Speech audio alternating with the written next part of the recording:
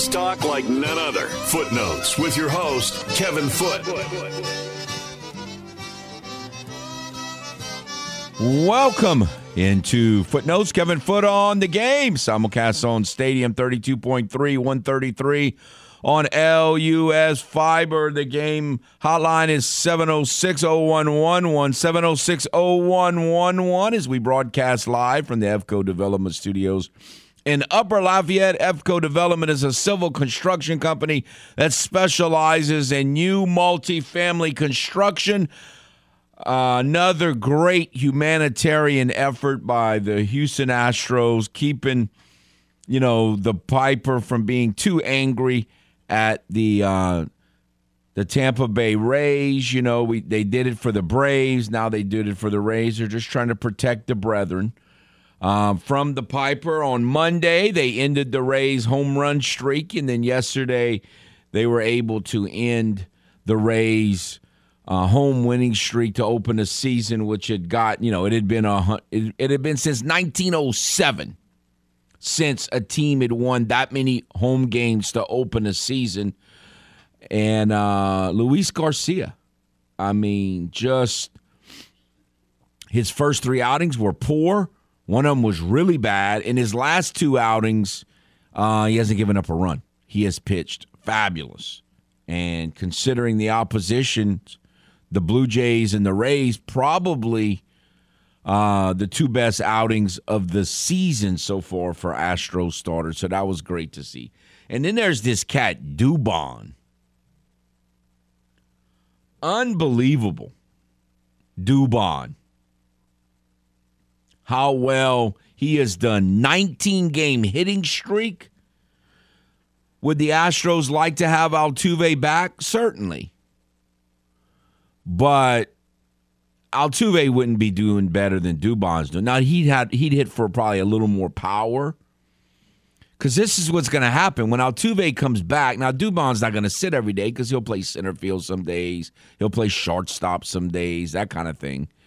But chances are Altuve is going to, get off to a slow start coming off of an injury like that. And then, everybody's going to say, bring Dubon back. Unbelievable. Understand, the Astros' longest hitting streak ever is 30 by Willie Tavares. And then he goes to 25. Now, there are quite a few people between 20 and 25, so he's not in the top 10 yet. But if he gets like 3 more games, he's going to be like top 5, top 6 Astro hitting streaks ever. Now, all of these guys were pretty good players. I guess you could say Tony Eusebio. He was a backup catcher, part-time catcher. So he's probably like the least overall great hitter. All these other guys that are up here, Kevin Bass, Rusty Staub, Miguel Tejada, Lee May, Dickie Thon, Cesar. All these guys were really good players. Except for Eusebio and Mauricio Dubon. So it's unbelievable. Anyway, the NBA, we all assumed that the Eastern Conference was going to be chalk. So far, it's not turning out that way. The Bucks are down 3-1. I can make the argument that last night was the most embarrassing performance in the history of the Boston Celtics. Not because they lost, although that doesn't hurt. When you have that big of a lead in an elimination game against a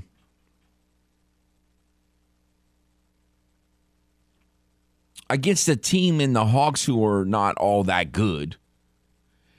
Like, it was the first time ever that a team that was about to be eliminated was down by that many points with that little time left, and won. And so that was bad enough. But did you see you know what I feel about uniforms in franchises like the Celtics. they ought to send apology letters to everybody who's a Celtic fan. And look, I hate the Celtics, hated them my whole life, but that was embarrassing. I mean, Look, I don't root for the Yankees. I've never really. I mean, there have been games when I rooted for the Yankees, but I've never been a Yankee fan. But I've always respected that they have standards. They wear the same uniforms. All that. When you're a historical franchise, you can't be all willy-nilly. That uniform the Celtics wore last night was just embarrassing. Like, if I was them, I would have just been embarrassed to put that on. I think last night might have been the most embarrassing night of basketball in the history of the Boston Celtics. So I enjoyed it thoroughly. I enjoyed seeing that happen thoroughly. That was awesome. And, we'll see what happens tonight. I kind of think the Lakers are going to lose.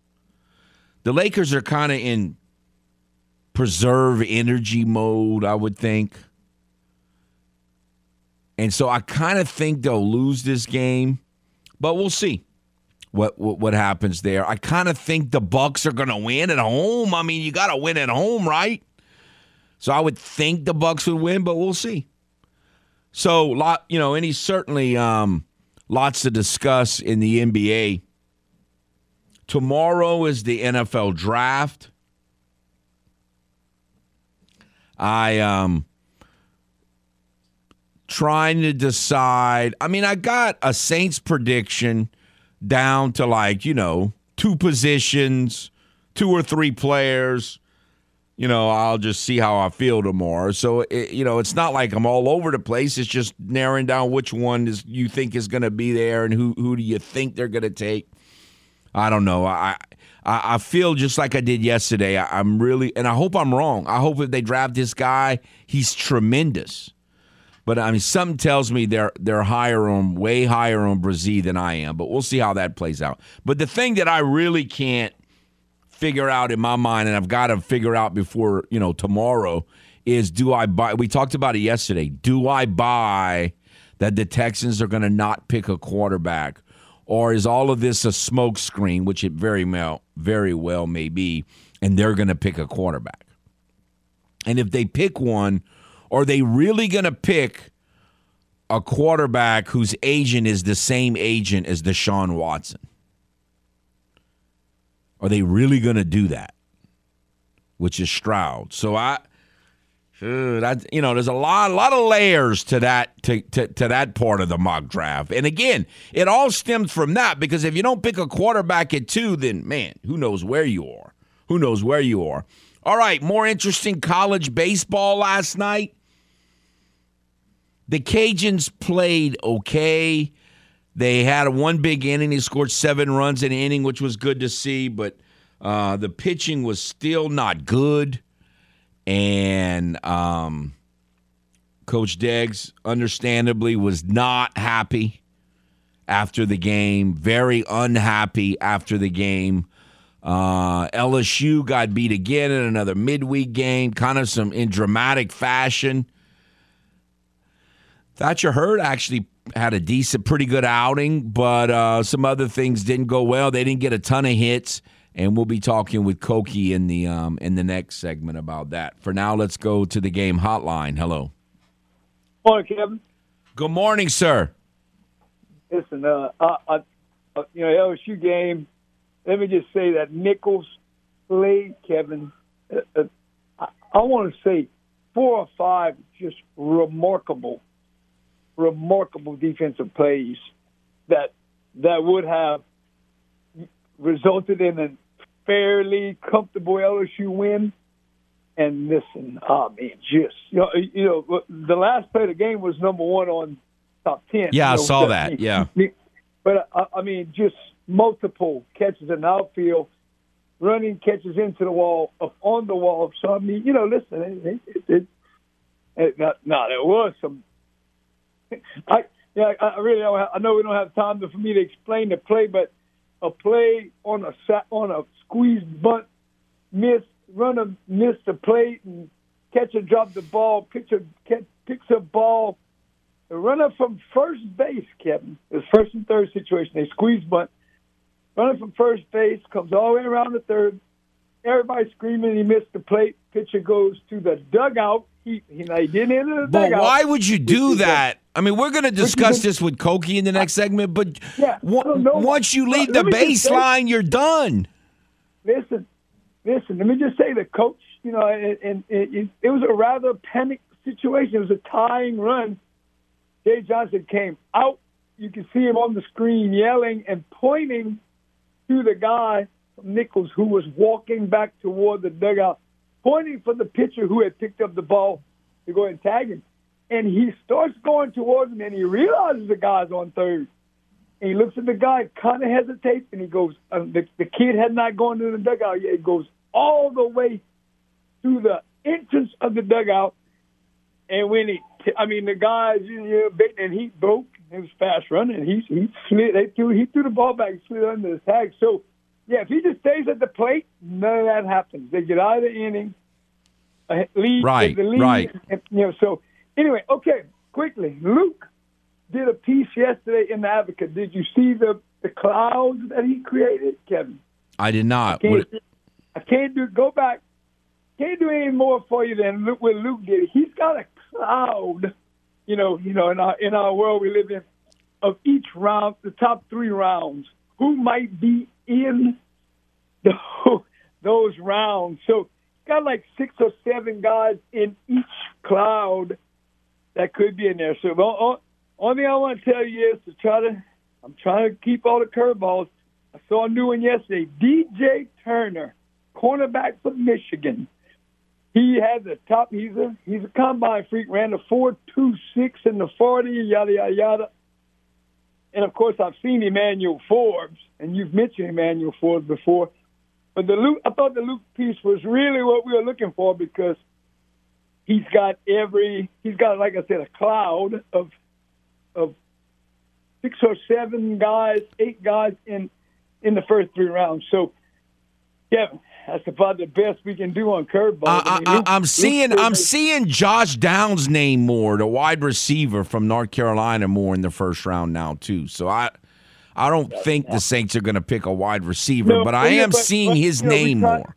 We just trying to avoid curveballs, Kevin. Yes. So look, man, I think we, if they say a name that we haven't seen, wow, Kevin, there will really be a curveball, because Yes. In our world, people cover about as much as you can cover it.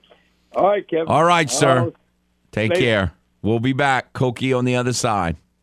This is Footnotes on the Game. 103.7 Lafayette and 104.1 Lake Charles, Southwest Louisiana's sports station. Your home for the LSU Tigers and Houston Astros.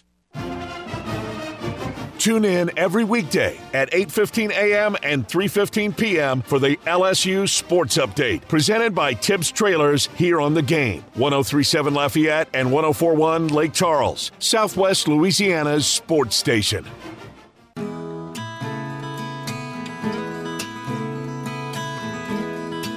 Welcome back to Footnotes. Kevin Foote on the Game. We have with us our weekly Wednesday conversation with Mr. Koki Riley of the USA Today Network. How are you, sir? Doing great. How's it going? Well, it's going okay. The NFL draft is tomorrow, and I'm haven't figured out how I'm going to duplicate that or finish off a mock draft there. I'm sure you're way too tied up in college baseball and such, but do you have any advice? Oh, in terms of or the Houston, do you buy that the Houston Texans are going to go a position other than quarterback, or you think that's all a smokescreen? Ooh, I think they would be crazy not to, but I'm honestly having trouble telling you whether it is a smokescreen or not, because part of me, just given some of the decisions that franchise has made over the last year or two, it is possible they would do something that ridiculous, but at the same time, it's so ridiculous. So it's hard to tell like what's true and what's not, and there's kind of a source-off between Schefter and Rappaport as to what they're actually going to do, and it just seems very, very messy to me. But I think Bryce Young goes 1, and then after that, it gets really, really interesting, and this is about as muddy as it gets and talking about the eve of the draft. Right, and the messiness is compounded by the fact that C.J. Stroud's agent is Deshaun Watson's agent. Yeah, exactly. That hasn't been a real comfortable situation for a few years. Yeah. Anyway, all right. So, look, we've been down this midweek game thing for years. You know, when the team LSU has, and it really doesn't matter. But that doesn't mean that nothing that happens during those games could mean something down the road. So, I guess the good of last night is that Hurd had a fairly good outing, which he hadn't had a whole lot of those, it seems, and yet the pitching down the stretch wasn't tremendous, giving up a run in the 8th and 2 in the 9th. So what do you make of all that? Yeah, I think some of the runs were just caused from bad defense. There's the one really awkward play in the 8th inning where they supposedly where there's a sac bunt, the runner from third scores since I believe second and third, and the runner scores, but he doesn't tag home plate, so they tag the runner, but then the runner from second comes all the way home to score the actual run, and that ends up being, at the end of the day, that ends up deciding the game. That happened in the 8th and tied the game. 9th inning, they scored 2. One's off a single, one's off an error. So it was just a very, very ugly performance defensively for LSU. They had some of these brain farts, and I know that stuff happens just more in college baseball in general, and I get that. But some of this stuff just can't be happening. And we saw it the last midweek too, where there were the 2 drop fly balls because of the way the sky looked, and there were some weird shenanigans happening in that game too. Maybe it's just a coincidence that happened in back-to-back weeks, or maybe it's just them not concentrating as much as they should be on midweek games after what's been a rigorous SEC schedule. There's a variety of excuses that you can use, but at the end of the day, you just got to perform better, especially defensively in these games. And I think with the pitching staff, I think what these midweek games have kind of shown is sort of the lack of depth they have. I know Bryce Collins wasn't great last night, but I guess he was sort of due to give up a run at one point, and it was kind of weird that they just went curveball after curveball after curveball to the last batter where they gave up the single ended up scoring the 2 runs. It was a single that gave up a run and an error that gave up the second run on the same play. So it's that was in the 9th inning. So it's just really, really messy baseball, and I don't know. It's something you really don't want to see, really ever, but especially against a team like Nichols. And again, it was another surprising week where the offense just didn't show up again. 5 runs, I guess, isn't really not showing up, but for this team, that's not showing up. Yeah, so. And you had 5 runs, you only had 7 hits, and so no, I get it. And look, I don't think there should be any concern about the offense. I'm just saying, with the injury situation that keep mounting, how serious.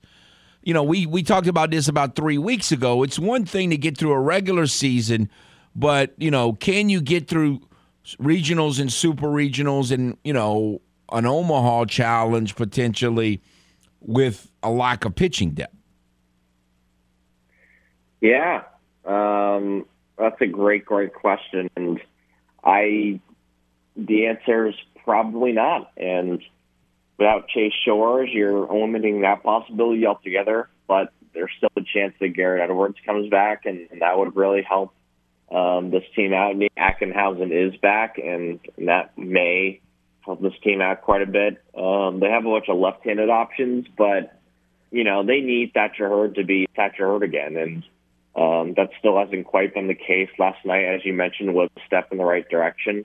But until he becomes the guy who could throw 5 or 6 innings and only give up a run or none and look like sort of the dominant guy that he looked like at times in the very beginning of the season, especially against Texas, that it's really hard to see this team winning in Omaha, because you got so many games in so many days, and your rotation gets messy, and you can't throw Paul Skeens every single day, right?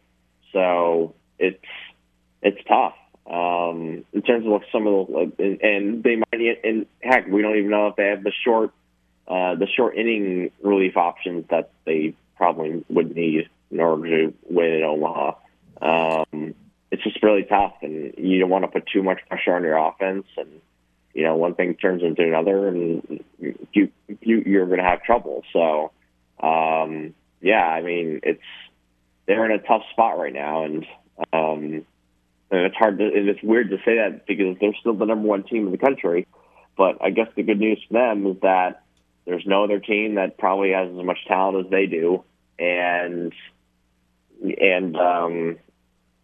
there's not a lot. There's really no one else that you can point at and be like, okay, they're definitely better than this LSU team. I guess South Carolina, but South Carolina probably has a slightly similar issue when it comes to the pitching. So we're going to see how this all shakes out, though. And I guess they're still the odds-on favorites, them or South Carolina, but you don't feel great about their odds just because, or as well as you don't feel as good as you probably should feel because of that pitching. Right. All right. So last Ole Miss was, as someone once said, who we thought they were, and that went, well, like most of us kind of figured. Now Alabama, they got off to an encouraging start, and they've been okay since then. How do you look at that series? Yeah, they've had trouble against the better teams that they've played, and they've done a really good job of beating who I guess they quote-unquote should beat. If you look at the numbers, they've actually been very good this season. What are they? They're fourth in OBP and third in ERA in the SEC, second in batting average as well. So they're a pretty well-rounded team. They're a veteran team, a lot of returning guys that are simply just performing better this season. They're a little bit healthier now with Garrett McMillan back in the rotation. Their weekend rotation last week was Luke Coleman, Garrett McMillan, and Jacob Ignary. And Grayson Hitt and Ben Hess are no longer, doesn't seem like they're in the rotation for them at least. So it's, this is a pretty good team, and you can't really, lie on your laurels too much. But I guess back to what I was mentioning earlier with their performances against tougher competition. They lost series to Florida, Kentucky, Mississippi State, and Arkansas. They weren't swept by any of them, but I wouldn't say they were necessarily dominant either. They swept Missouri this past week. Missouri has sort of fallen back to earth after they had a really hot start to their year. So right now, 99 conference play, 30-12 overall. This is a good team. Not a great team. They're kind of treading water in the SEC. They'll make the SEC tournament. Right now, I'm actually not 100% sure if they're in on the first D1 baseball projected regionals, NCAA regionals. I'm not 100% sure about that, but they're definitely a contender for it. And this is a huge weekend series for them. But LSU being at home, they should be the favorite to at least win the series. And I think that's what you should expect if you're an LSU fan, really regardless of the opponent, but especially against a team like Alabama that's had trouble winning series and winning games against top-tier competition. All right, so before we go, I'm going to ask you one more question. Overall, SEC-wise, who would you say is the most surprising team in terms of maybe better than you thought they were going to be, and who would you say would be the biggest disappointment so far from what your preseason expectations were? I think the biggest disappointment's been Ole Miss, and I don't think that's that hard to figure out just because, this team won the national championship last year and brought back some really key pieces, and yet they're just not very good. And the pitching is just really, really not there, especially from a depth perspective. And offensively, I think they're a little thin. They definitely have some very capable offensive players. Dave Gonzalez, Kemp Alderman being two of them for sure. And but and they had some guys step up in the LSU series, but I think overall they could not be that bad. There's no way. And I think an honorable mention, I mean, there's some honorable mentions like Mississippi State, but and Ole Miss has just really that's been really tough to watch this season. I guess in terms of like a surprise, I'd say South Carolina for sure. I thought this would be a competitive team. I thought this would be a roughly a top 25 team, but I really did not think this team would be almost neck and neck with LSU towards the top of the college baseball rankings. Like, this team is just really, really good, and they got a lot of talent offensively. Ethan Petrier's been amazing this season. And Gavin Casas is an excellent power hitter as well. They've got power coming out of their ears, and pitching wise, they have enough. Even though they're not, it's not like a top tier rotation. But Will McIntyre is still a very talented guy, and I have confidence that team's going to be a real problem for anyone they face against in the regionals, super regionals, or even the College World Series if they get there. So I think South Carolina is officially back, and at least for this season, because that's really a heck of a team. And I think that they're the best team that LSU has played this season, just from all the teams I've been able to get a chance to watch LSU play at least. They really do seem like the best. I guess honorable mentions for this would be Georgia. Georgia's really turned on the screws over the last few weeks. They swept Arkansas this past week. Really interested to see how LSU matches up against them in the last week of the season. And I think if I had to pick another team, I think that would probably be it. Texas A&M's probably been a little bit worse than I thought they would be. Same goes to Mississippi State, even though they've made a slight resurgence. And I think Tennessee on the disappointing side would be on that long list as well. Although I think their sweep against Vanderbilt this past week was really huge in terms of just making sure they get into the field. In terms of hosting a regional, I think that ship is more or less sailed. But I do think that, making the tournament is, I would say it's a formality at this point. They still have some work to do, but like sweeping Vanderbilt on the road is huge for them in terms of getting that. Absolutely. All right, sir. We appreciate your time as always. Talk to you again next week. Thank you very much. Awesome. Thanks so much, Kevin. This is Footnotes on the Game. 103.7 Lafayette and 104.1 Lake Charles, Southwest Louisiana's sports station. Your home for the LSU Tigers and Houston Astros. This is Footnotes, live from the EVCO Development Studios in Upper Lafayette on the Game. 103.7 Lafayette, 104.1 Lake Charles, Southwest Louisiana's sports station.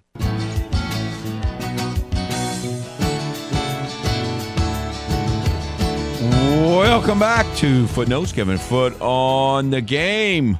I was thinking while Koki was talking about Ole Miss, for those of you, if there's anyone out there, and I'm sure there are plenty, who don't really buy the old medicine season thing, boy, man, and medicine season, again, it's really all those theories are really professional sports theories, but the Ole Miss baseball team is like the poster child for what a medicine season is. It's like when you come out of nowhere and you achieve something that no one thought you would. It's not impossible, but it's pretty close to follow up on that. It's just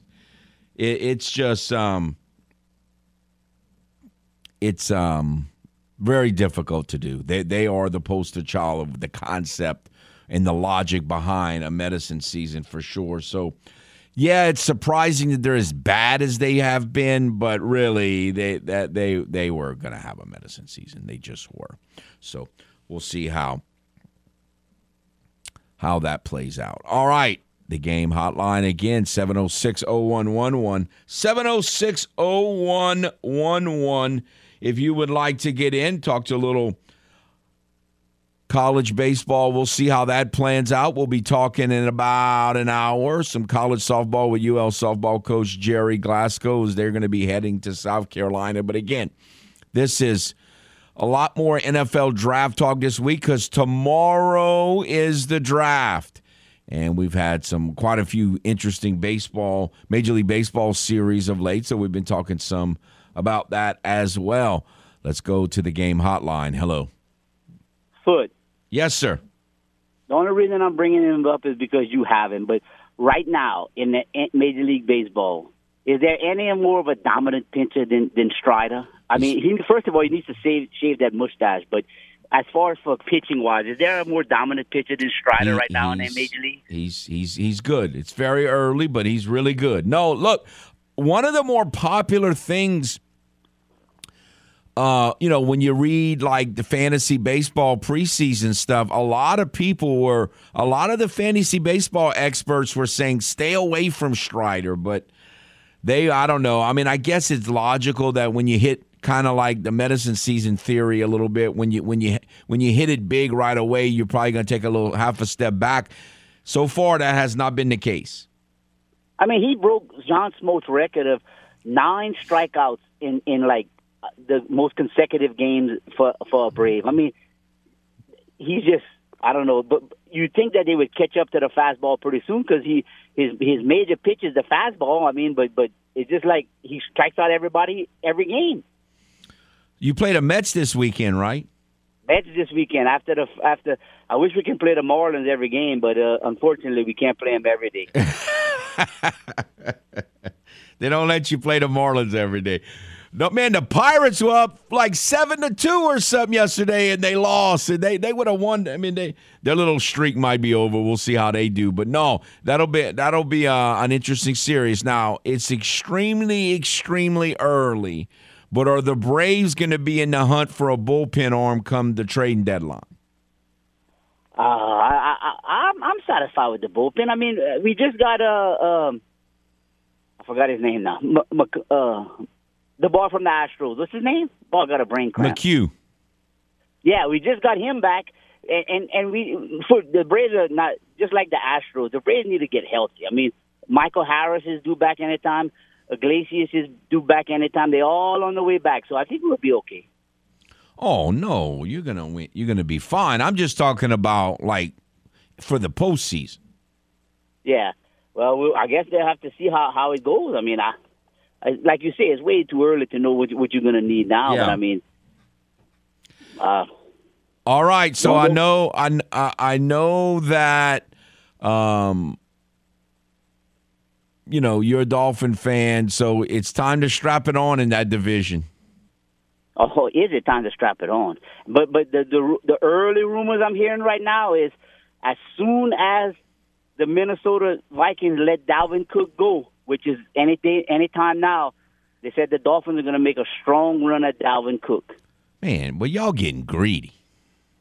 Well, if we can get Dalvin Cook, I think, and if Tua can, the key, like everybody knows, the key is for Tua to stay healthy. If Tua can stay in the game, I think the Dolphins can win that division. I mean, they were there last year before he got hurt, but that's a big key. I don't know. I mean, he hasn't proved that he can stay healthy. And that division is tough. It's about time. One more thing before I go. Why does players, as soon as they get let go from another team, always talk bad about the team? Did you hear Yuli's last comments? He's saying that they were cheating and that more people need to step up and say that they were doing it. Why even start that again? Because the Astros didn't re-sign you. Oh, I didn't see that. No, that. Yeah, one of the reporters even said that the worst thing they did was let Yuli go so he can start talking. It'd have been a lot smarter just to re-sign. So re-sign him just so he don't talk. Well, talk for what? I mean, it don't mean nothing. Yeah, I mean that's what but if you look him up and see what he says. He's saying that more players need to stand up and admit that they were doing the wrong thing, they were cheating and all this and all that. But he didn't want to say nothing about that last year though. Well, it's all silliness. Anyway, I appreciate it. Thanks for the call. But no, Yuli is. Yuli was beloved, so I'm surprised if he takes cheap shots. But whatever. It is what it. I'm sure he was mad that they didn't re-sign him. And look, there are some fans. I'm sure that if Abreu don't start hitting, are going to, starting getting restless. Again, I still think it's really early, and Abreu has a long history of being, he's never had a bad year in the major leagues. Now, he got to the major leagues late, so some of those early years, bad years that people have, he didn't really go through because he played. He got in. He was in Cuba for a long time, so by the time he got here, he was already an established hitter. But he's never really had a bad year, and he's off to a bad start. And so we'll see. So I don't think his power numbers are going to be there, but I don't know. Astros might end up missing Yuli longer than what we thought. But it's I mean, for people now. Again, it just shows such a lack of understanding of the game. I mean, for people to still be talking about that, it's just like, what has to happen for people for someone to understand that banging trash cans at home games and stealing signs, which everyone does, is not what carried them to, they've won quite a few games since they stopped doing all that silliness. Quite a few. All right, we'll take a timeout and be back. This is Footnotes on the Game. 103.7 Lafayette and 104.1 Lake Charles, Southwest Louisiana's sports station. Your home for the LSU Tigers and Houston Astros. Are you fluent in Footlish? Not to worry. We're here to help with the Footlish Dictionary. Benedict Arnolds. Benedict Arnolds. Now, an NFL expansion team that stole a bunch of Saints players and coaches when first created, also known as the Carolina Panthers. Now, back to the man with his very own language. Kevin Foote and Footnotes.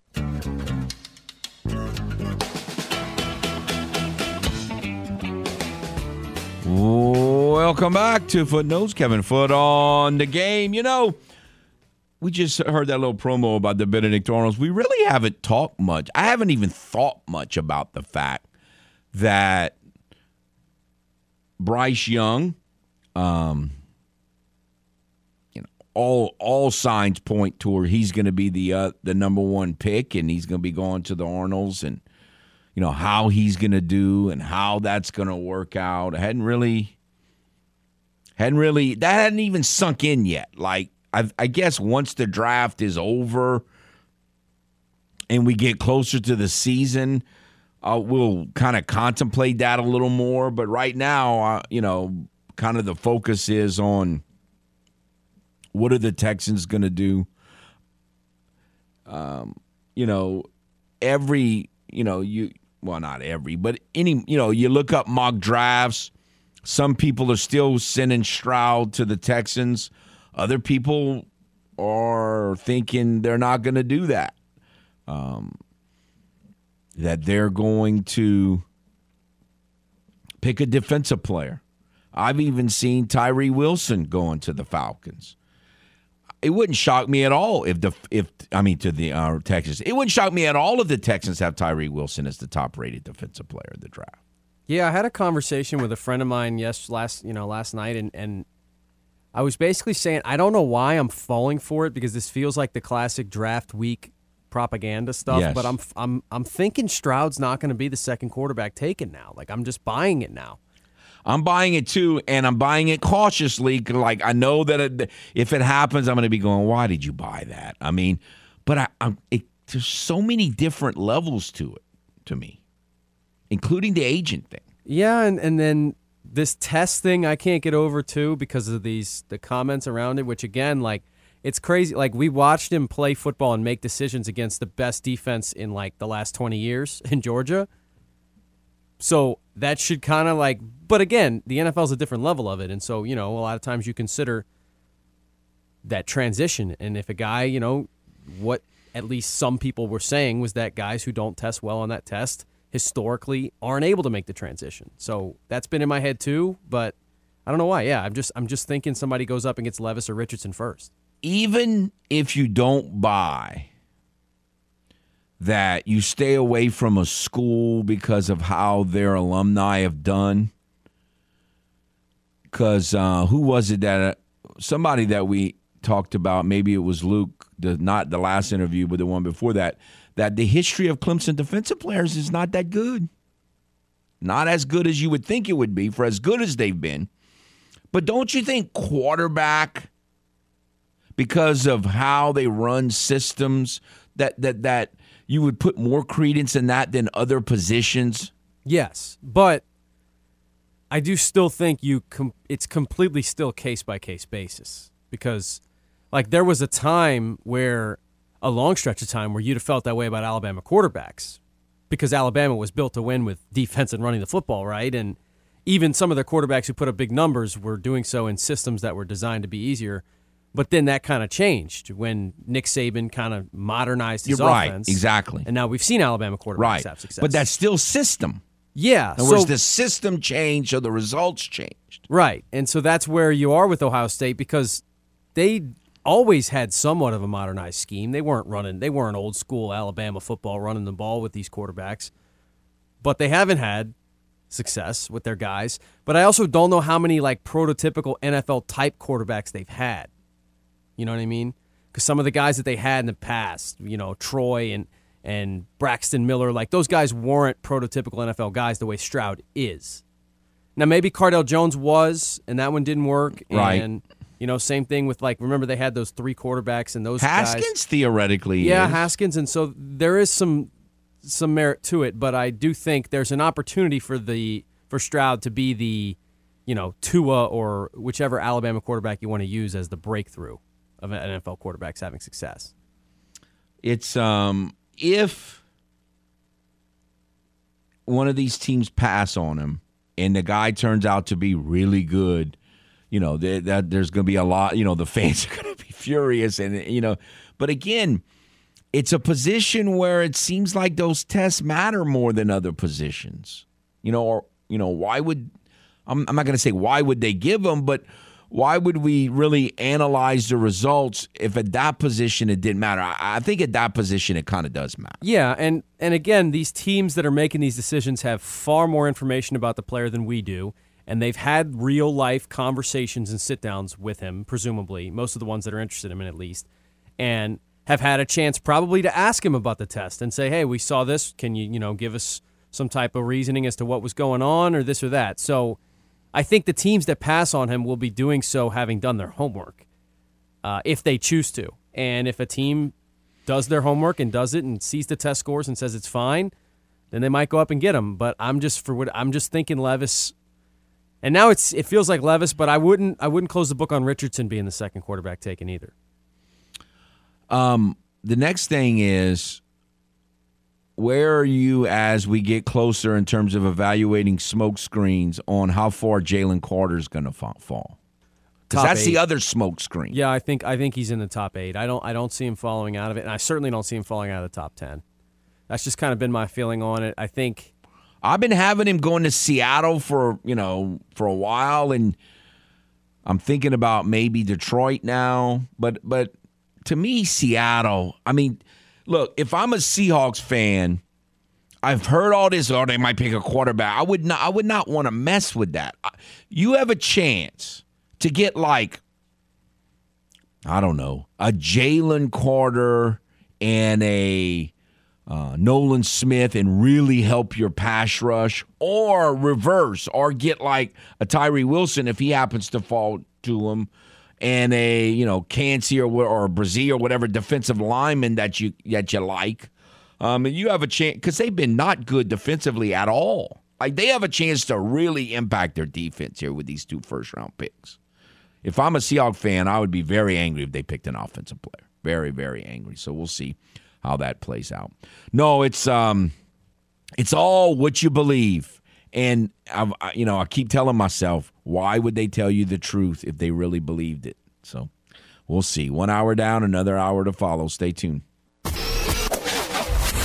Broadcasting live from the Delta Media Studios in Upper Lafayette.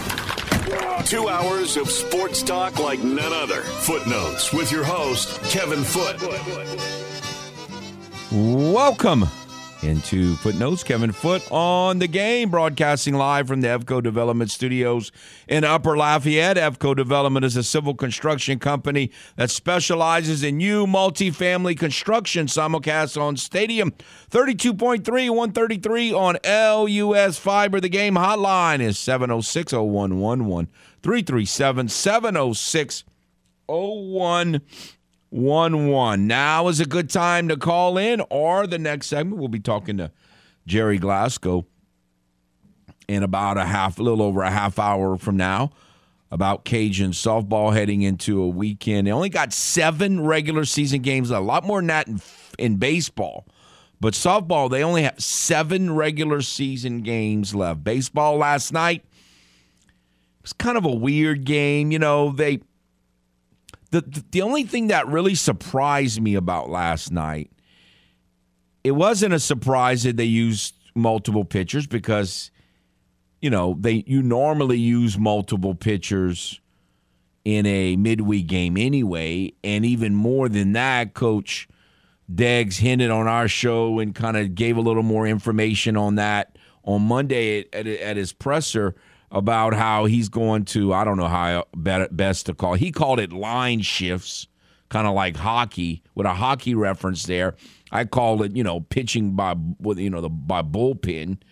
It's kind of like what you do when you've run out of pitching at the end of a conference tournament or in a midweek game. And he's talking about employing that for the whole weekend, at least for this week. So we'll see how that plays out. But the thing that surprised me is not only did he do it, he pitched Fluno, who's one of his best bullpen arms. Christie, who was, at times one of the best bullpen arms. He's been real up and down of late. He's had a real problem with hit batsmen. And then obviously he had the great performance against LSU. And so he used guys that,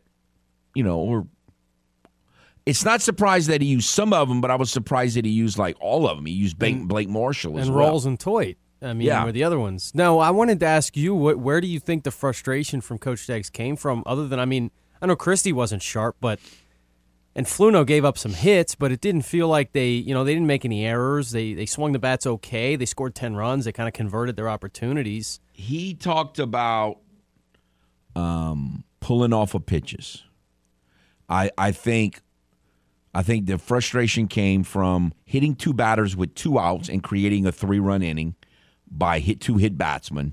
And apparently there were too many scenarios where guys were at the plate and pulled off pitches. That's what he said. Well, that makes sense, I guess, and especially I also appreciate when we aren't as results oriented, and coaches are usually pretty good at that, and we've talked about that a lot. You can't, but my other question, which I asked it to Jay Walker in the first show, and he gave me, I think, the best answer he could at this point. Again, I don't think anybody knows except the coaching staff, and maybe they don't even fully know, is how long do you think this committee by approach could even work? Because it's just, we don't see it. And when you're playing Coastal this weekend, I don't know if that's a good time to test it anyway, because I don't know if you're, if you had 3 great starters. But again, the point is, what are your options? Yeah, and that's fair. I think, in other words, if I'm going to get beat, I'm going to get beat do something different than go out and send guys who have been getting shelled to get shelled again.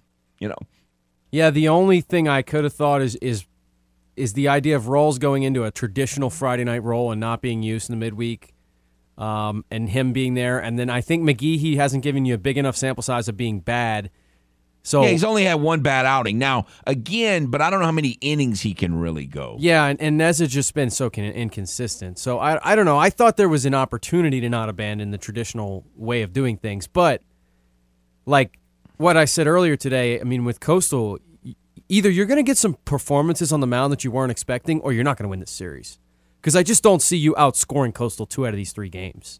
Well, they're going to have to hit. There's no question there. They're going to have to hit, but I still think you're going to have to get performances that you're not expecting. The other thing, he's trying to maximize the arms that he does have confidence in by using them twice in a week and figuring those arms are not so good that they're going to go out and give you a late season Jacob Schultz performance, 7 or 8 innings anyway. So you're probably only going to get 4 or 5 innings anyway, so you might as well use them twice and affect 2 games with your best arms. But again, the bigger picture here of all of this is, to me, is you've now gone 2 seasons without any starting pitching. Because they didn't have starting pitching last year. What they had was they had to go to the bullpen and find 2 starting pitchers. And for the most part, Schultz and Talley came through big for them. But those guys were bullpen guys. They had to go to the back of the bullpen. Yeah, Talley was a two-way player. And get 2 guys. And he was a two-way player. They thought he was going to be a first baseman, and then he ended up being the Friday night starter. Yeah, and so they had to go get 2 bullpen guys to really make any kind of a start, and they came through. I mean, Schultz was awesome at the end of last season. I really like that guy too. And then this year they're essentially doing the same thing. Jake Hammond was a relief pitcher, and they tried to make him a starter, and it didn't work. I mean, now Nezu and McGehee are transfers from Ole Miss and Florida State, and they were supposed to be starting pitching, but it didn't happen. When was the last time they had a starting pitcher that was supposed to be a starting pitcher and was successful as a starting pitcher? Yeah, I mean, even like Arrighetti wasn't a guy who started the season in the rotation. I'm trying to remember the last time they had like a I guess it was Gunnar Leger. No, whatchamacallit did real well. What was his name? The year before, or was it the year after Arrighetti? It was the COVID year. Who was the guy who had that great season during the COVID year, and he got... I'll look it up. Anyway, it's... I think the bigger picture concern-wise, if I'm a Cajun fan, is we got to start getting starting pitchers. And look, there's nothing wrong with changing someone's role. It's just that this is 2 years in a row you're having to rob from the bullpen to try to find a starting pitcher. I just don't think that's the route. I mean, I'm not saying they volunteered for this route. It's just that when you feel like you have to do that, are we talking about Brandon Young, Carter Robinson? Brandon Young, yeah. Because even Cook, again, was a bullpen guy that ended up being a starter. It's, they signed some guys that they had high hopes for, and they didn't work out, and they're not at the school anymore. It's just, look, I'm not saying it's easy. I'm just saying that I don't know what, like someone tweeted, like I said yesterday, like, asked the hard questions. The problem is I don't know that there are any answers. They're searching because they're constantly behind, and they just can't ever settle on any starting pitching. Let's go to the game hotline. Hello. Hey, Kevin. Howdy, sir. Hey, you keep on bringing up Chris Naoli, right, for the draft. Mm-hmm. You remember what the knock on him was, right, when we drafted him? Well, he was small. And his arms were short? Yeah. Yeah. Well, I don't know. I think it's just funny that, Well, look, they're not going to draft someone. Or whatever. Yeah, they're not going to draft someone with Chris Naoli's, to your point. No. But I'm just talking about a guy that right. We didn't really hardly talk about. I don't even remember talking about him when the Saints drafted him. Right. I just thought it's kind of funny that they're both known for having short arms. Anyways. So what do you think? So I read something the other day, had us trading up to get Lucas Van Ness. And, do you think we're actually going to stay at 29? Well, I think that they're not going to have a lot of. I've been thinking that a while, that a lot of the guys that they want, that they probably really want, are not going to be there, and for them to get one, I don't think there's going to be a whole lot of options when they get to 29. Right. Unless they're really high on one of the guards. And again, we don't know that. We're just guessing. If they're really high on one of the guards, there's a chance that Torrance will be going. I don't know that anyone else will be going. But if they're really high on one of the guards, they'll be there. I think it's possible Adebayo is going to be there if they really are high on him. But if And, not, there's a lot of people talking about him too. Like, he's a really good possibility, but I just can't. I don't see us staying. We don't, They see someone they like, they go get them, right? Absolutely. And for the most part, it works, and I'm okay with that, but I'd really rather they didn't. Now, again, if they're going up to get Bijan Robinson, I'm okay with that, but I don't really expect that to happen. What about that defensive lineman from Iowa? Van Ness, yeah. Because, he's got the build like Cam Jordan, like Davenport, man, that dude screwed us over so bad, man. Oh, yes. We gave up Trey Hendrickson for that guy, I don't know. No, that was bad. And yeah, he did not come through. But, I kind of think, some people, a lot of people, I say a lot, some people are very convinced that the Eagles are going to pick him. I kind of think the Packers could pick him. Yeah, I saw like the Packers. And the Packers now, so I don't even know if he's going to get to 15. Man, to trade up that many spots, it's going to take more than I'm certainly wanting to give. But so no, I don't. I'm not saying if he drops that it's not possible, but is he going to get by the Packers, and then is he going to get by the Eagles before that? So we'll see. Yeah. Anyways, I don't know. I see if someone falls to like around the 20-ish mark, I see us trading up. You know what I'm saying? They never stay back. That's true. No matter how much you want to. They very rarely do. But anyways, thank you. Thanks. One time they did, and they got Ramczyk. And, and they have stayed before, but even if they don't stay in the first round, in some of the, they're just very active. There's just no arguing that. So we know that. And every once in a while, like we talked about, you get burned, but a lot of times it works out for them. I keep looking at this Isaiah Foskey's name. We mentioned him a few times. It's a great name. I don't really think they're going to go that route, but it's just one of those curveball names to look at and see what they do. Think about it. We just got 2 more days. I know the draft's tomorrow, but tomorrow when we're here on the show, we're going to be in the same situation we're now, trying to guess and agonize through the details in the waiting process. Finally for Friday. But can you imagine, like, all of us want the unthinkable to happen, and if it happens, well, it's not going to happen. So I'm not even going to go that route. I'm not even going to go that route. I said I would never do it, so I can't do it. We'll go ahead and take a timeout and be back.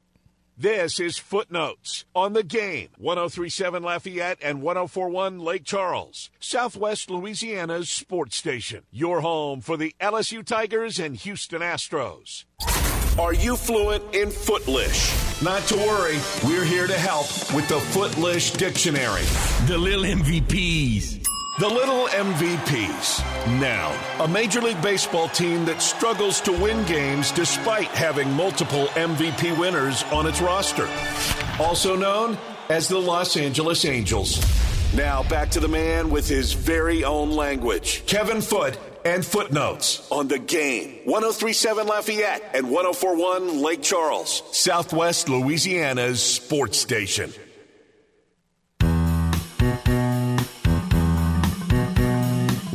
Welcome back to Footnotes. Want to remind you, Astros Rays tonight, Game 3, rubber game of that series. I guess this certainly counts as a getaway day, right?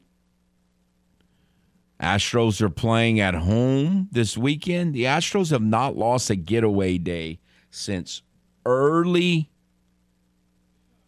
August of last season. Early August. Wow.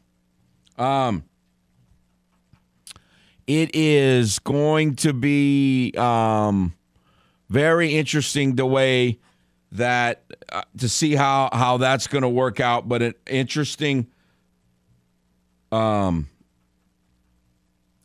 interesting game in for that series. Astros Rays. I don't even know who the Rays are starting. And the Astros are starting, their rookie pitcher who we're very, very, very high on. And so the Rays are starting Calvin Foucher. I don't think I know him. I don't think I do either. He's got a 5.91 ERA. He's a bullpen guy. So they're going opener, I guess. He has started 2 games, but he's made 6 appearances, so I guess they use him as a little bit of an opener. Yeah. And that it could work tremendous. Hope that he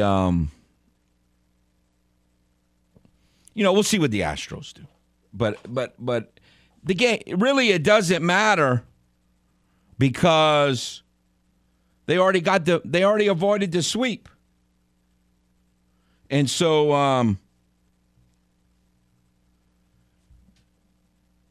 I'm happy either way. Look, if they go 5-1 against the Rays and the Braves, then that would be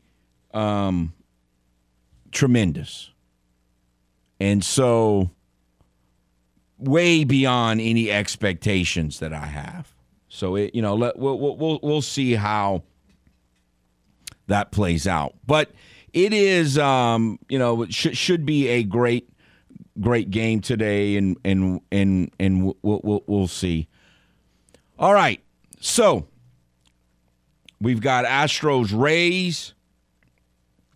We are going to be talking in the next segment with Cajun softball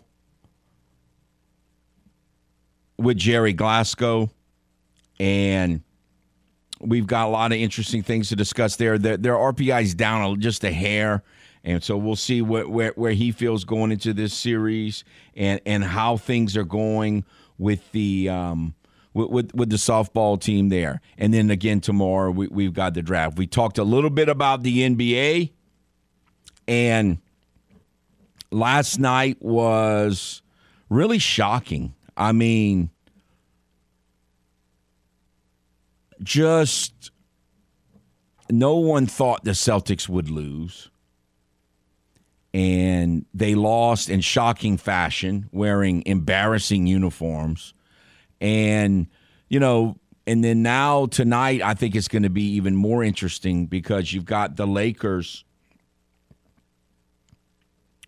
that I kind of feel like are not going to win tonight.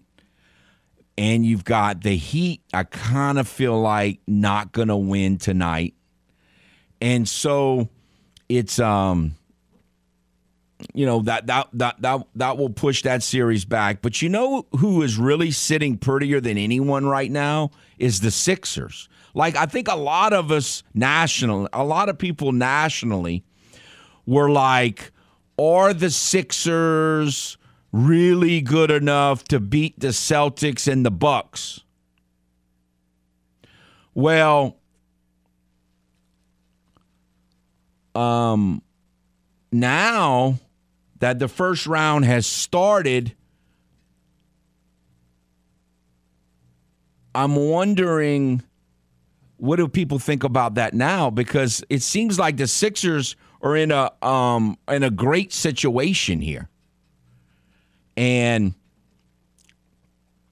I kind of feel like they might benefit by how well the Hawks are playing and how well the Heat are playing.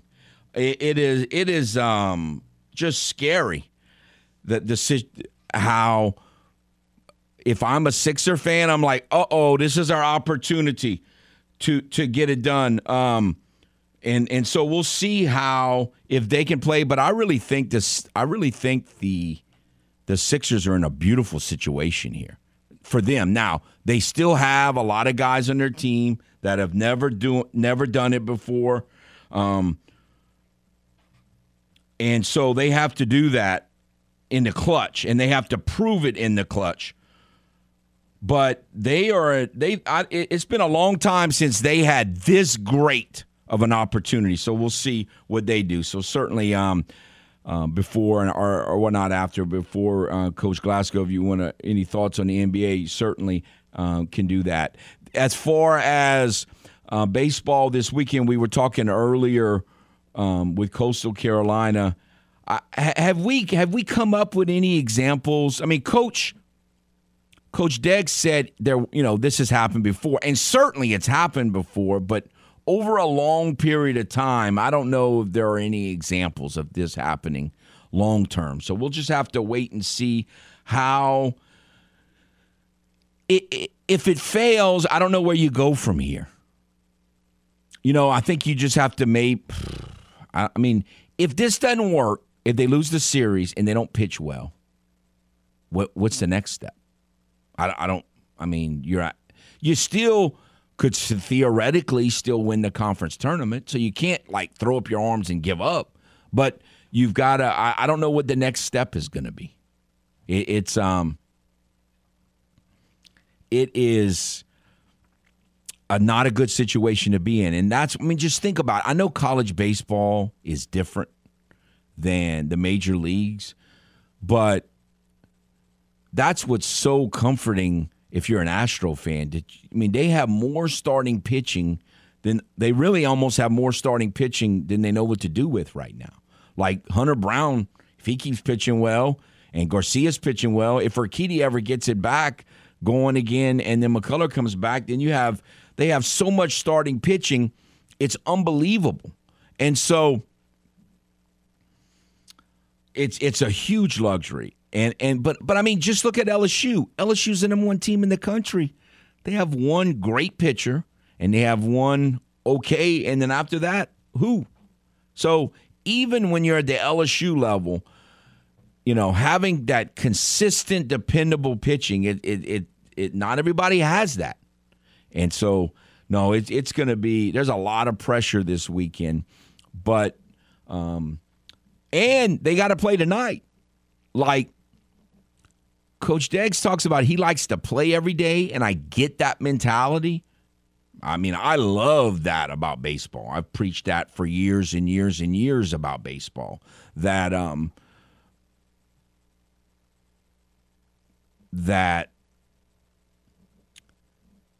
they play every day, and football's too slow and all that. And I love if you lose a game, you can get to play tomorrow. So I understand that, but I don't know that he has enough pitching for 3-game weeks, much less 5-game weeks. Now, and I think that's why they're doing what they're doing.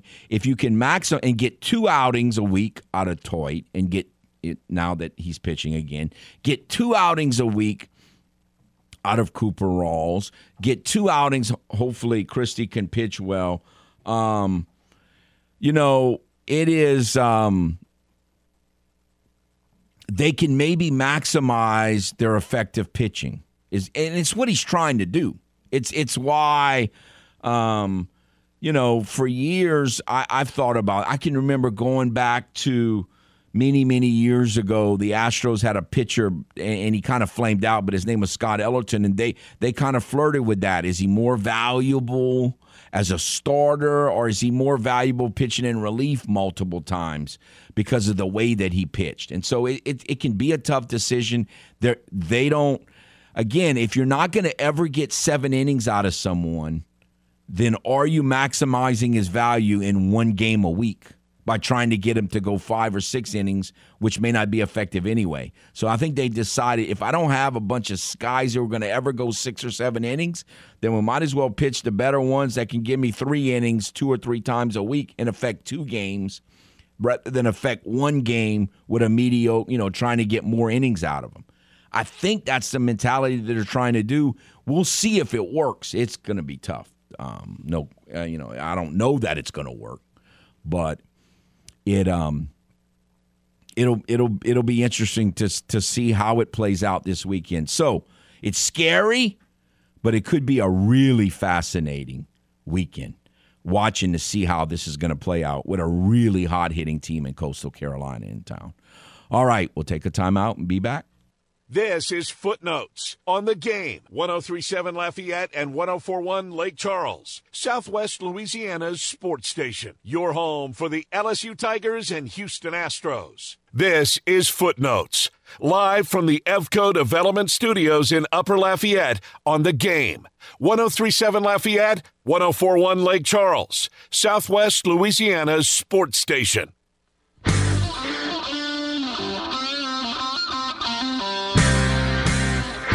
Welcome back to Footnotes. Kevin Foote on the Game. We have with us UL softball coach Jerry Glasgow. How are you, sir? Good, Kevin. How are you? Well, I'm hanging in there. Looking forward to seeing how the Saints fare in the NFL draft tomorrow. I know you probably typically don't have time to fool with that during the softball season, but it's going to be an interesting night tomorrow for me anyway. Yeah, I've been listening a little bit to you, to your talk show, and hearing you talking about how they have to get somebody who can contribute. So that's about what I know about the NFL draft. What I hear you say. I got you. All right. So, this weekend, I heard you say at Monday's presser, and I agree. I like having unique parks, and yet it can be a challenge at times. So is it a little bit nerve-wracking going to a park that you feel like you might need to score a fair amount of win? You might be tough to win 3-2 at Coastal Carolina. Yeah, we've seen every kind of game out there. The ball just flies out of the park, and it's partly short. The fence has always been short in center field. Someone was telling me that they had increased that distance, but on video I didn't see that. But regardless, the wind pushes the ball out of there pretty easy on certain days. So we've seen low-scoring games. We've had high-scoring games out there. But the one thing in common, they always play us tough there. So there's nothing automatic about this series. It's going to be a hard-fought battle, I'm sure. One of the players that we talked a lot about at the beginning, and then she got hurt, and so she was kind of out of the picture for a little while. But when you've played Taylor Roman recently, she's having some really good at-bats. What do you kind of foresee that role putting her in, once you get to the postseason, maybe in a crucial situation to drive the ball out the infield? What do you see with her and the progress she's made? Well, she's fighting a leg injury and very limited. Like, she can't stride full stride. So running right now is it's really hard for her. She's very limited, but she's able to hit, and she's hitting really, really well now. And she's full of confidence. So what we'll do, we'll just continue to use her in that pinch hitting role and try to get her an at bat every game, and then in between series, try to get her a few at bats as well, just to keep her, seeing the ball well, because she can have a huge impact with her bat, as you've seen in the last few games. And our average, I think, is up now well over 400. So pretty neat. And she's just a really popular player on the team. The kids really. She's a tremendous leader, very kind person, very well respected by coaches and teammates as one of the leaders on the team. So it's really, she's giving us a big lift when she comes in. And this weekend, we were just talking about driving the ball out the park. She certainly has the ability to do that. So I could see her having a big impact on this weekend potentially. Yeah, anytime she hits the ball in the air, it's going to leave the park. If she hits it well and gets it in the air, it's going to go out of the park. It's just getting her to get the ball in the air was early in the year. I think her first 12 at bats were ground balls, and she gets top half sometimes when you want her to get bottom half. But she's been really good at that lately, and getting the ball up and elevating it. And when she does, that really good things happen. All right, so you've been, doing a little bit of experimenting, which I think is the right thing to do at this time of the year, figuring out what all your options are going in to the postseason. We saw Laney Crater catch a ball near the warning track in left field. We've seen Stormy at first and second and third and a lot of different other options. So how, for the most part, have although how has that worked out, like handled, the experimenting that you've done from a defensive perspective, I'm talking about, do you think? I think we're getting closer to knowing what our best lineup is. Like right now, without a doubt, Maddie Hayden has settled in at third base and wants to be there now. She was really good early in the year. Just didn't feel comfortable playing that position. I think preferred the outfield, which is totally understandable. But she's at a point now where she understands that. That's what we need her to do. That's what our team needs her to do. And she's been outstanding defensively over there. Langler's has moved back to short, and I foresee her staying there. I think she was outstanding, really, really good at second base. And, she played the majority of the season at second base.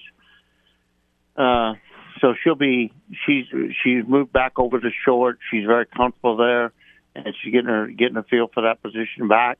And seems like we just play better with her there as a team. So that pretty well set that position. Of course, Maya Davis has been in center field, every game this season that she's been healthy, so that's locked in. We've got two good catchers. We feel like that, we can win games with either catcher.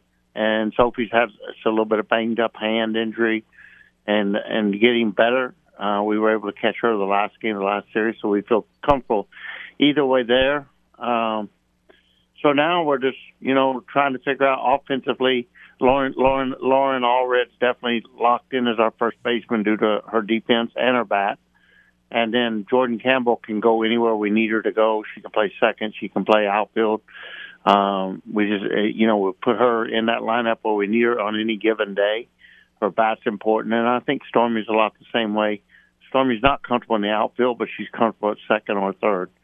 So we're just kind of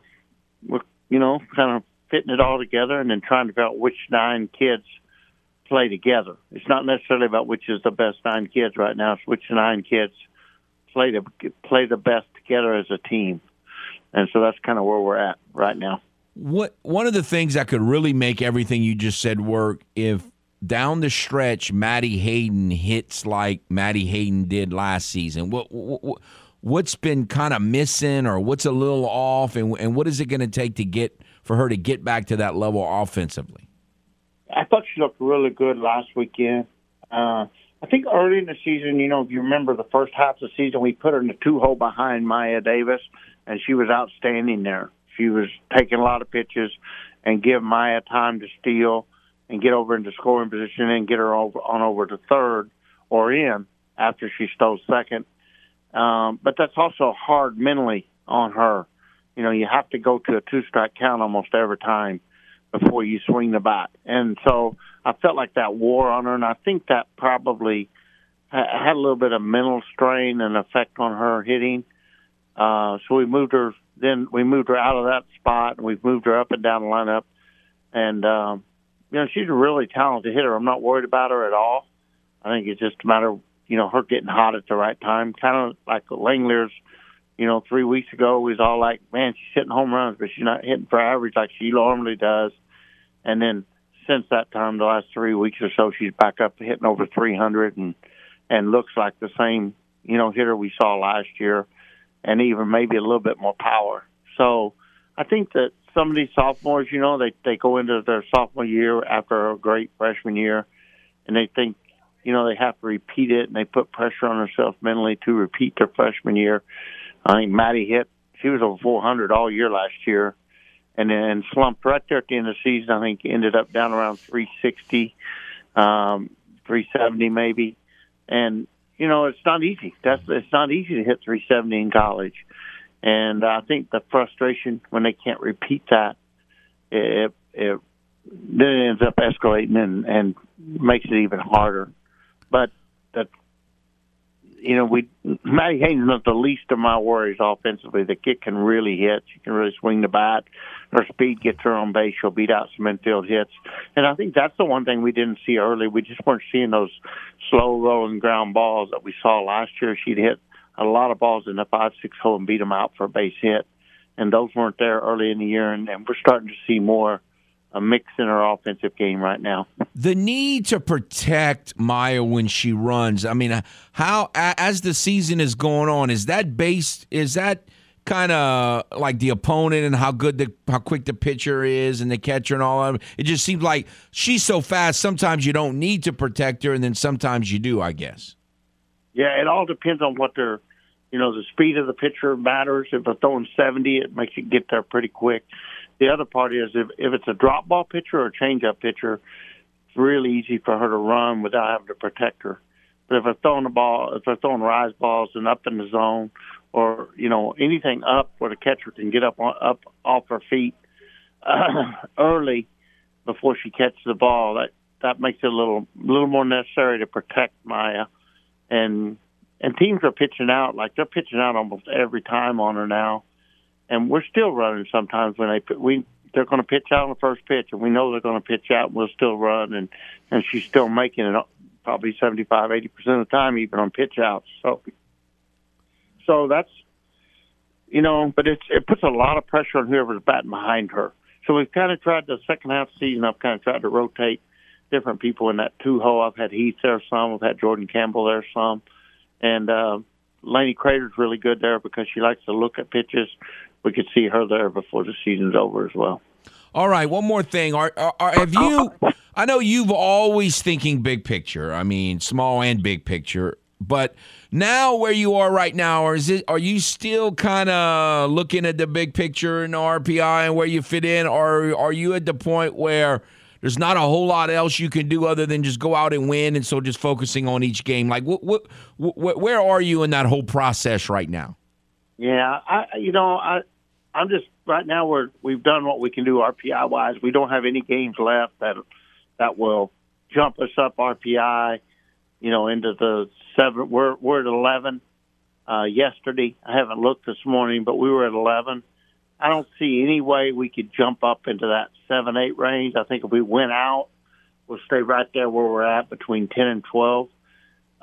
You just want to, at this point, you've done what you can do. My worry is as far as the regional, I think the win-loss record against the top 25 isn't good enough. I think that could end up preventing us from hosting a regional. And I don't know that that's a bad thing because I don't really want number 16 where you're going to Oklahoma. I don't really want number 15 where you got to travel all the way to cross country to go to UCLA. If we get that, we'll take it, and we'll do the best we can do in the circumstances we got. But I don't know that it's really that big of an advantage to get a regional. It may even be an advantage to get a number 2 seed and go somewhere, to a local regional as a 2 seed. But you don't have any control over that. You just go out and play. And the one thing I do want to do, I want to try to keep winning. I want to be sure we win the conference. I want to keep our hold on the conference title. That's my main priority. And that's, with this series of Coastal Carolina, it's a landmine. It could be a trap for us if we relax and don't play our best ball. So we just want to play good down the stretch and then have some momentum going into the conference tournament. All righty, sir. We appreciate your time as always. Y'all have safe travels out to the East Coast. All right. Thanks, Kevin. This is Footnotes on the Game, 103.7 Lafayette and 104.1 Lake Charles, Southwest Louisiana's sports station. Your home for the LSU Tigers and Houston Astros. Do your loved ones run for cover when watching a game with you? Then Footnotes is the show for you. Time for more Footnotes on the Game, 103.7 Lafayette and 104.1 Lake Charles, Southwest Louisiana's sports station.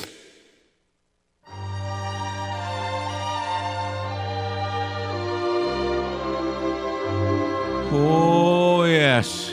It's been a long way to getting to tomorrow in the NFL draft, and we are almost here. And look, Manny has helped. Many of you have also helped, and we've tried our best. Manny threw up a name today in Turner. I can't believe that guy's part of the picture, but I got to admit, I've not really considered him. So that would certainly be a curveball if that happens. And cornerback would be a curveball position for me as well. I don't really see that happening either.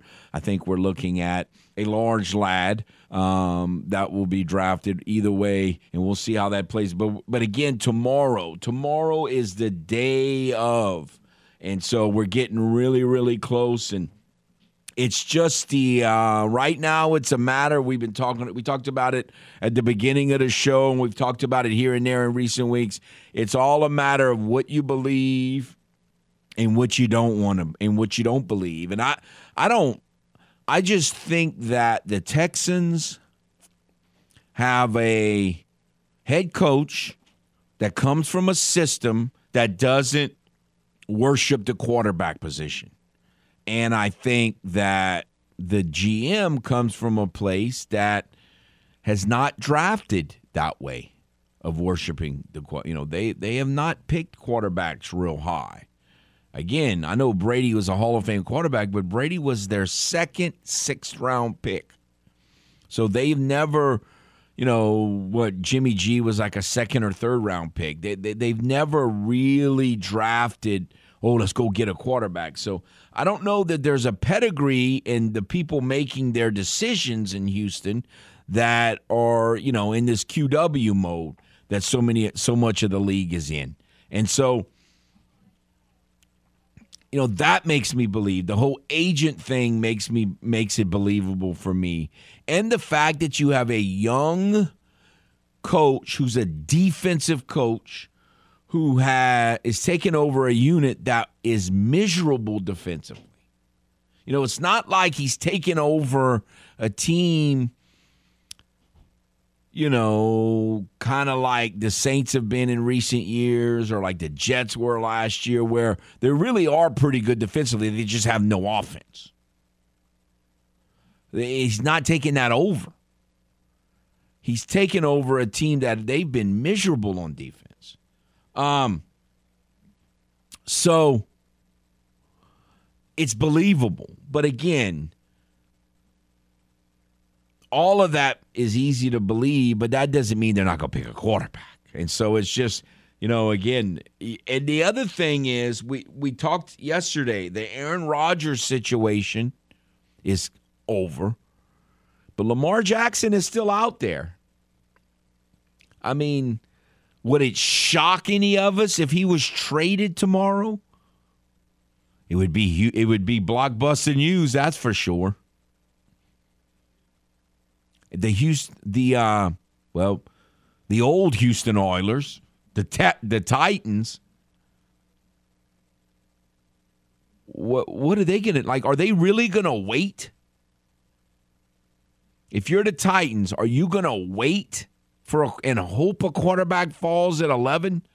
To me, the most logical thing that should happen is the Titans should trade up with the Cardinals, and if not the Cardinals, the Raiders. Like, I think the Raiders should trade back, because if the Raiders trade back to like 11 or 12, there, especially 11 with the Titans, they're going to probably pick the same thing at 11 that they were going to pick where they are. So you might as well trade back and get another 2nd-round pick or whatever you're going to get in the deal. To me, unless the Raiders are saying, well, we have a veteran quarterback who's not a long-term solution, so let's go ahead and draft Richardson and bring him in and have him sit and learn a little bit. I guess that would make some sense if they're sold on Richardson's long-term potential. But if not, to me, the Raiders ought to trade with the Titans and let the Titans get a quarterback, whichever one that is left right there. And the Raiders are probably going to pick like a cornerback anyway.